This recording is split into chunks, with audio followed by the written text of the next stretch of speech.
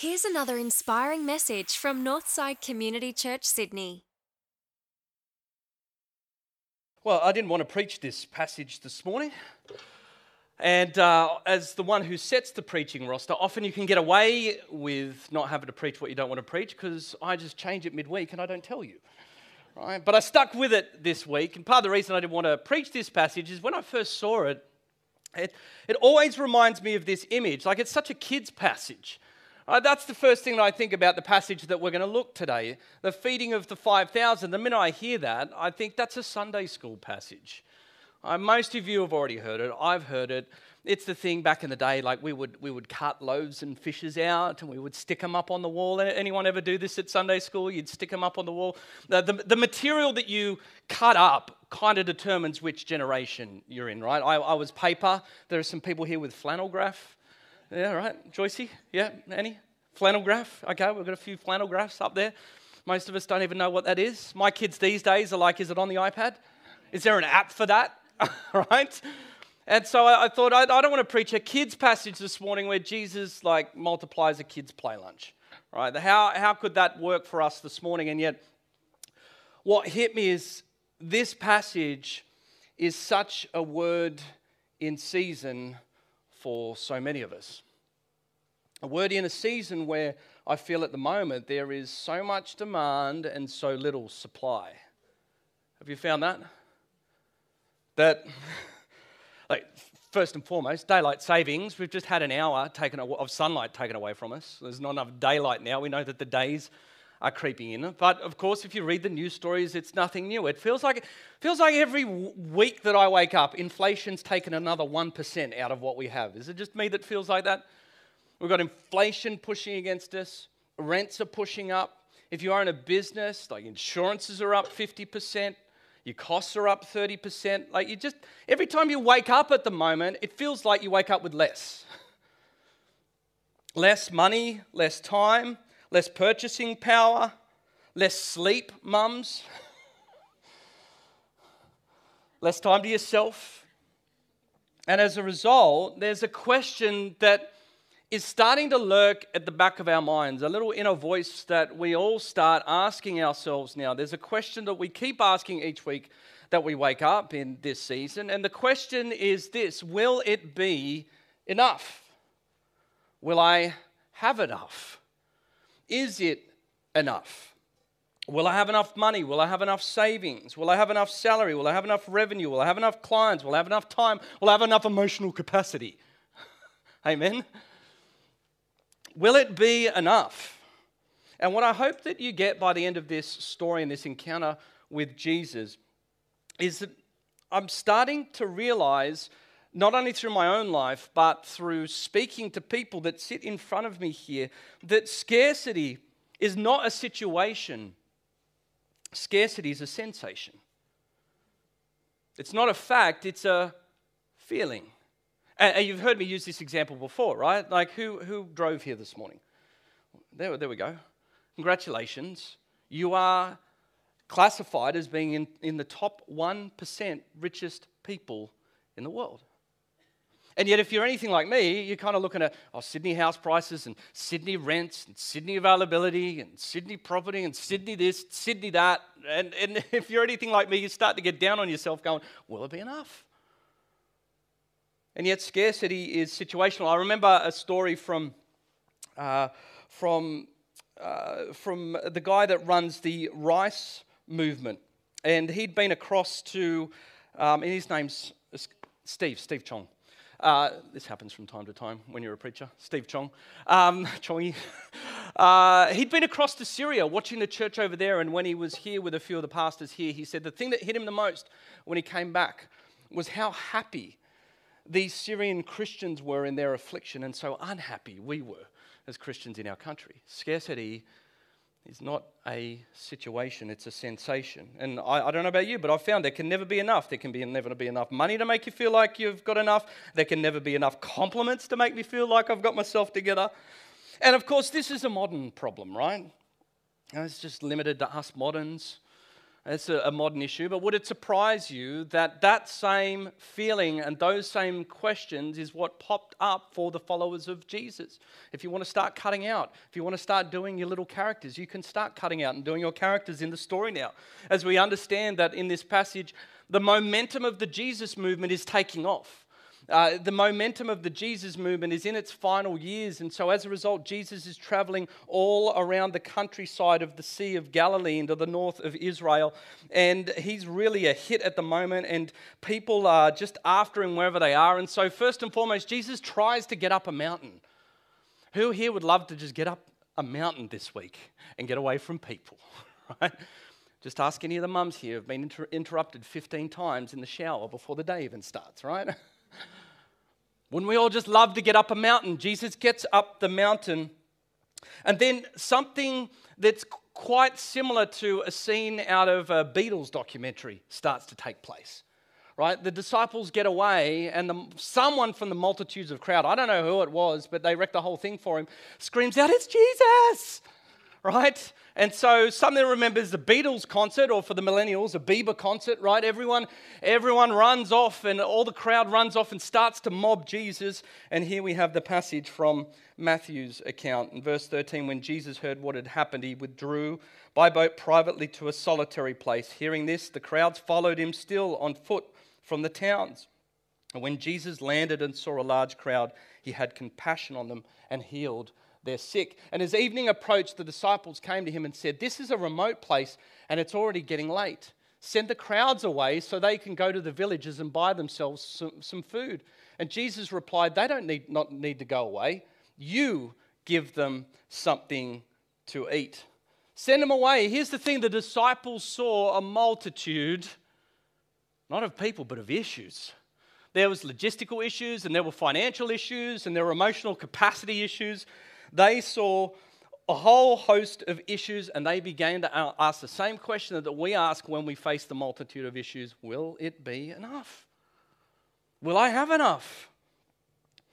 And isn't that how you and I start to feel looking into this year? Here come the multitude of issues. Here comes the electricity bill. Here comes the insurances. Here comes the rents. You know, I start taking photos of this stuff now. You know, the other day I saw a $6 lettuce. They're a rare find. A $6 lettuce. Wow. Will it be enough? And here's the thing. They saw a multitude of issues. Jesus saw an opportunity for a miracle. And I just want to share with you this morning a couple of revelations and observations out of this passage for me that I saw in this. This passage is the greatest of Jesus' ever recorded miracles. It's the only one that all four different Gospels record. That's why I'll jump in between some of them to get different perspectives. But it's the only miracle of Jesus recorded in all four Gospels, which says all the boys were there to watch this. And I'll draw out a couple of observations. Here's the first one. I love this because this is such an us thing to do.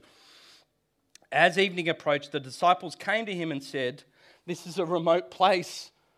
And when they saw a large crowd, he had compassion on them, healed their sick. And it's already getting late, they said, "Send the crowds away so they can go to the villages and buy themselves food." Right? We don't just say it, we pray it, right? When we face the multitude of issues that are coming our way. Lord, send it away. You ever find yourself doing this? The multitude comes in, you're just like, Lord, can you just deal with that? It's the thing, we often pray away the thing that God sends his provision in.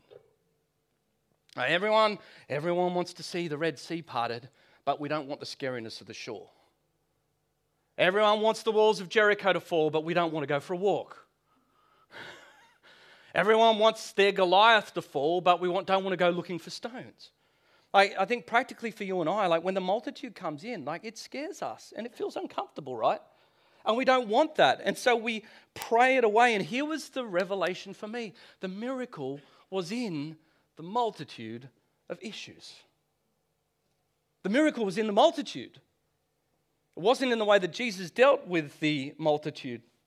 The miracle was in the very thing that they were trying to say. And look, let's do this as a pop quiz. And we need to do this for anyone who's kind of new to Christianity. But if you're brave enough to answer this question, answer this for me. But who here has ever been in a life situation where you've said, you know what? A multitude came into my life and I didn't ask for it. I didn't want it. I didn't like it. I wasn't happy in it. But you know what? Because of that multitude, that was probably the closest and the most miraculous way God has ever lived and breathed into my life. Can anyone attest to that? Take a look around. How often do you and I pray away the multitude? And if there's a multitude, it means there's an opportunity for God to do something miraculous. And so then Jesus goes on and he switches. We switch scenes to Mark's perspective now, not Matthew's. But he goes on and he says, but he answered, you give them something to eat. And they said to him, that would almost take a year's wages. See the way that they're logically looking at the multitude of issues? Someone's financial in there. Who knew that one of Jesus' followers was an accountant? Are we going to go and spend that much on, on bread and give that them to eat? And then Jesus says, how many loaves do you have? He asked. Go and see. We say it's not enough. Jesus says, go look at what you do have. Send some people so they can go and buy food for themselves. Send them to accumulate more. Send them to get more. Send them to do more. Because that's the way that we operate, right? If there's not enough, then the solution to not enough is just more. Go and work out a way for us to have more. We say that because as we are is not sufficient. We say that because as we are is not enough in our minds. And hey, listen closely. It is always the tactic of the enemy to convince you that who you are and what you have is not enough. Amen? 5 and 2. 5 and 2. It's all they had. 5 loaves, 2 fishes. 5 and 2. That's all they had. 5 and 2. And what does Jesus say? He doesn't even give them a chance to answer. He says, go look, duh. Right? I kind of imagine Jesus would just have the same tone that my kids would have, after Christmas. And it's like 2 days after Christmas, and they come out to me and say, Dad, I'm bored. I've got nothing to do. Right? It's that kind of statement that didn't even require an answer. It's like, go look. He would do that face. Go look. Right? Go look at what you do have. Stop complaining about what you don't have. And what it means that Jesus is saying to I is that, and he says this to his disciples, the very thing that you are complaining that you don't have is the very thing I have already given you access to. And so what it means for you and I is to what degree are we trusting in the gifts and the resources that he's already given us?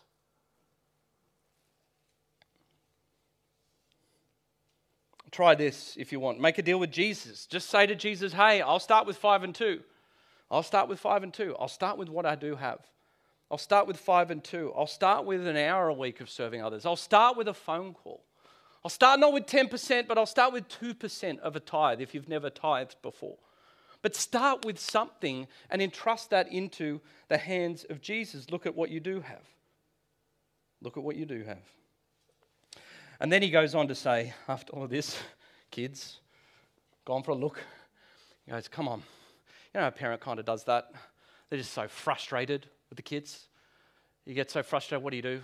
Bring it here to me. Bring it here to me. Come on, put it here. Put it here. He says that. Come, bring it here. Bring it here to me, he says. And then taking the 5 loaves and the 2 fish, looking up to heaven, he gave thanks and he broke the loaves.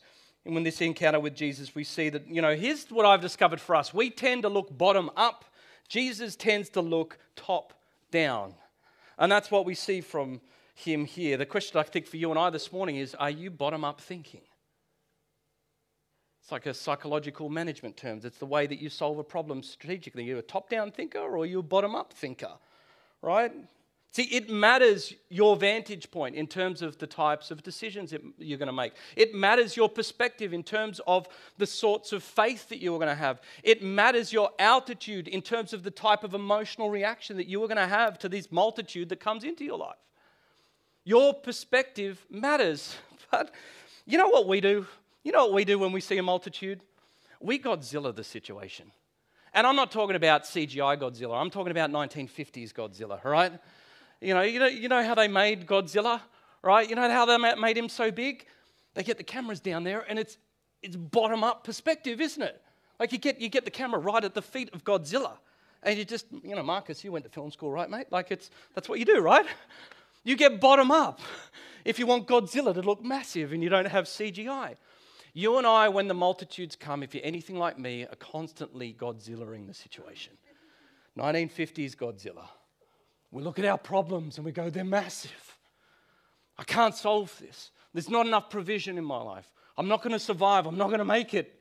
Right? And these problems become so huge in us because our thinking is so bottom up. And Jesus, on the other hand, is top down. John 8, he says, I am from above, you are from below. And I see what is beyond your horizons. I love that phrase. I see what is beyond your horizons. In every situation where you think there's not a solution to this, I don't know how I'm going to get out of this, I don't know how I'm going to solve this, you're looking at your horizon. He sees beyond that. He knows what is coming back up over the other side. It means that some of you are in situations this week where you can't see beyond tomorrow and you don't know how it's going to work. And Jesus says, I see beyond that because I'm a top-down thinker. A quick side note, you know the only reason why he had compassion on that crowd? It's because it says here that he looked up to heaven and he gave thanks. I think it's because he's looking from heaven's perspective that he's not so caught up in his own issues and his own needs that he's able to see the needs of others.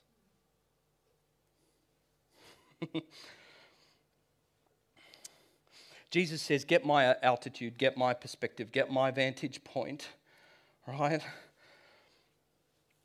Do that, stop living in the 1950s model of Tokyo City. That's what we do, right? Your life is not 1950s Tokyo. See it from he's outside the set.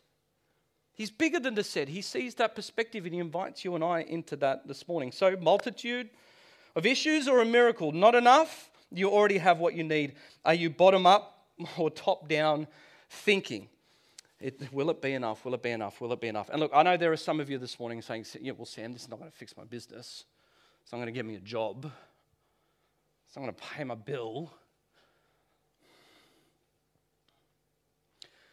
And I guess the question that I've got for you, if in that space this morning, is your skepticism, is your anxiety, is your worry driven because you are defining enough by the quantity of your stuff?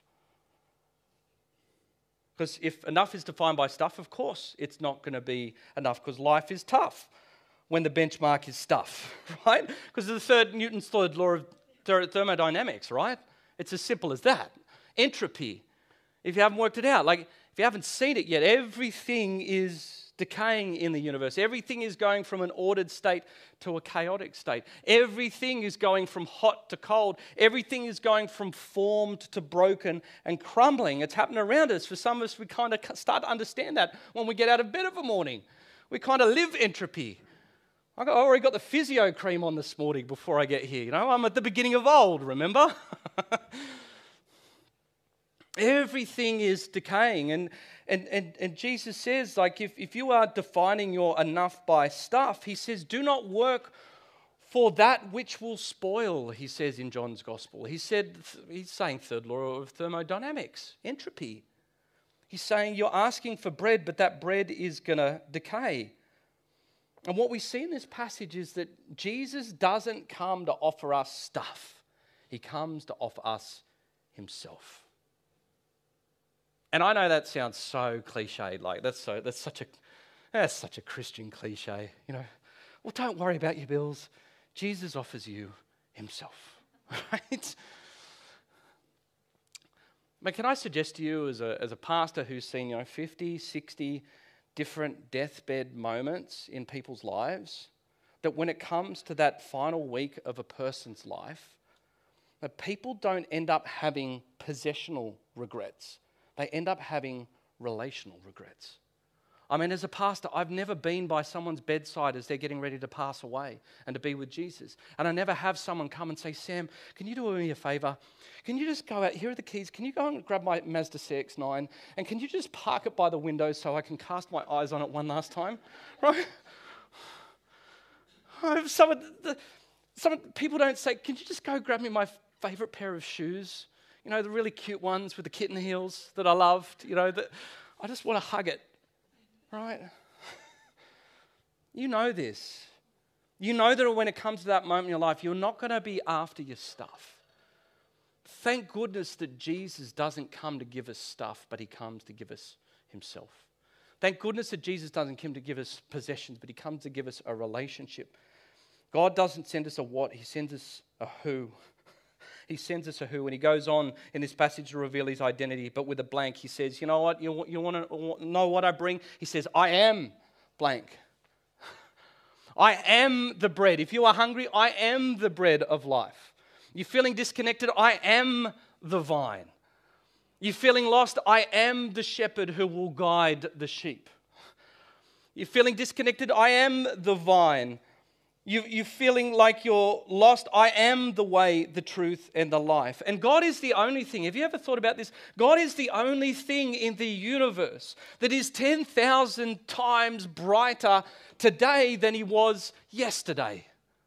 God is an explosion of self-directing, self-initiating, personal power. God is the only thing that is throwing dust in the face of Newton's third law of thermodynamics. God is the only one who is burning brighter and aliver and newer. You ever realize that God's got less wrinkles on his face than he did yesterday? It's not possible to have the old picture of God, because God is constantly this life force that's bursting forward into the universe. He's an explosion of light and of power and of love. And we want stuff. And we want stuff. It happened in the passage.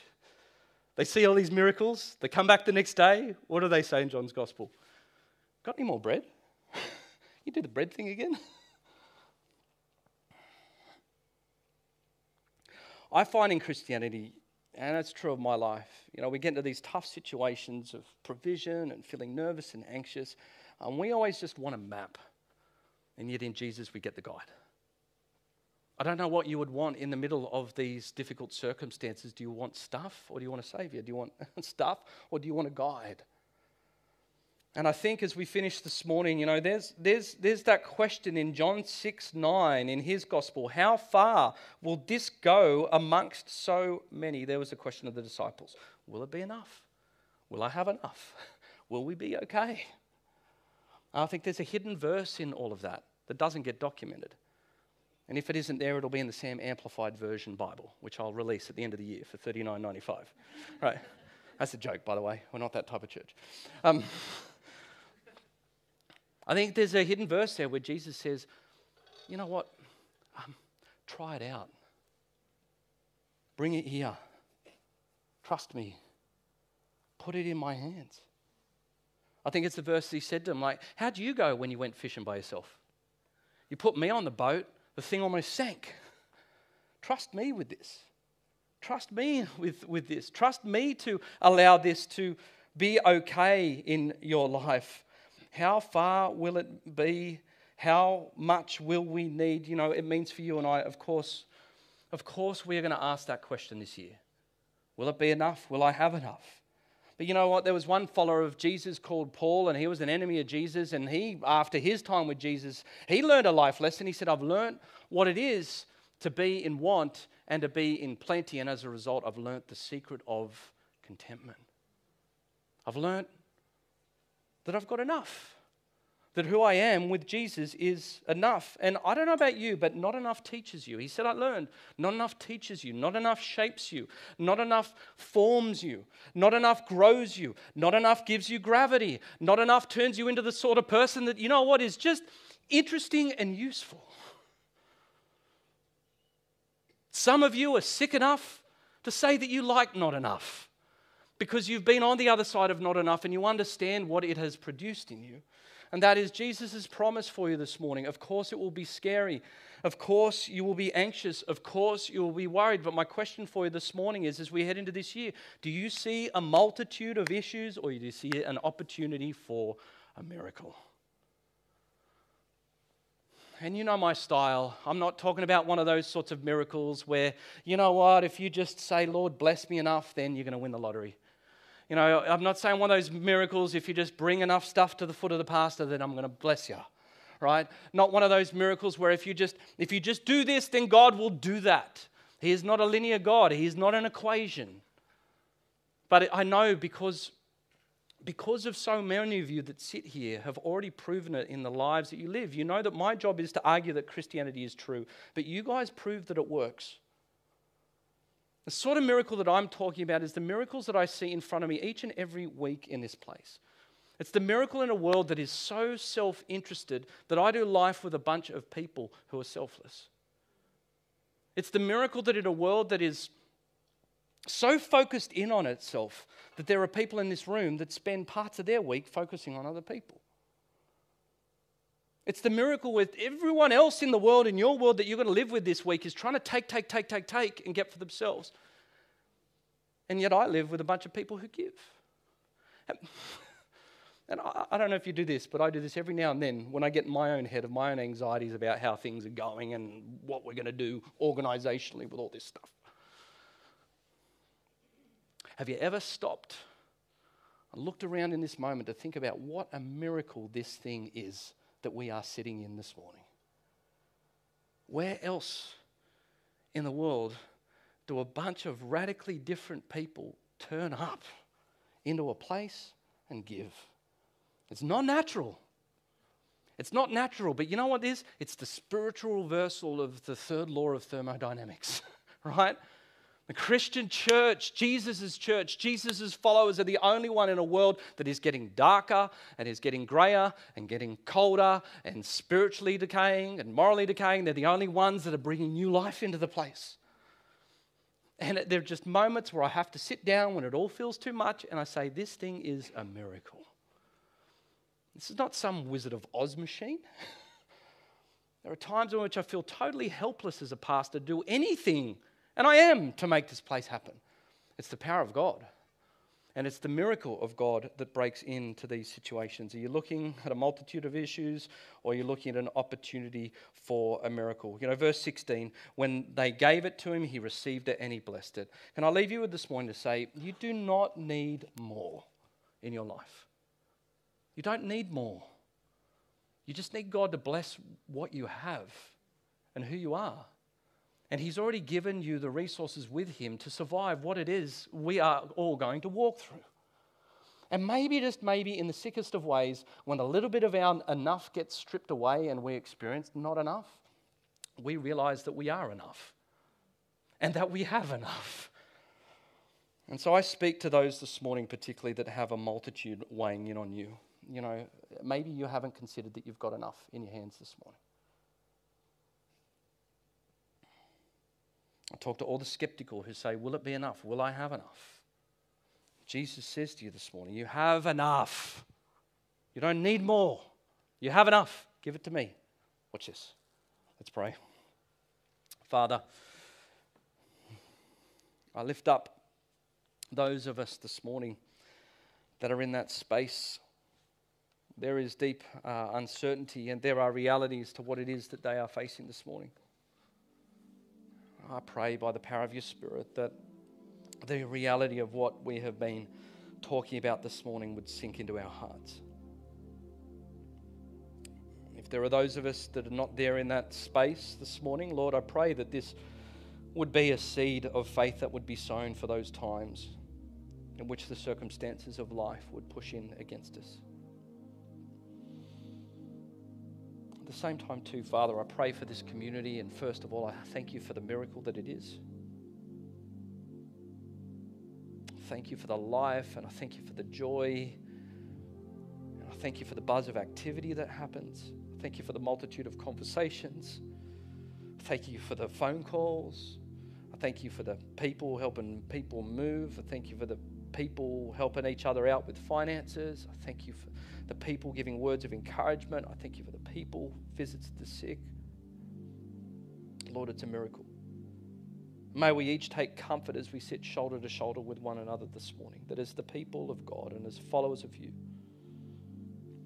that not only will we be okay, but we have enough. Lord, may we dare in faith to praise you and thank you for what it is that you've placed into our hands, the resources, the gifts, Help us to walk that out with diligence and with faith and with excitement and with joy.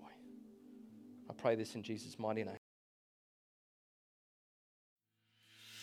Well, thanks for tuning in. If you'd like to find out more about Northside, visit northsidechurch.org.au.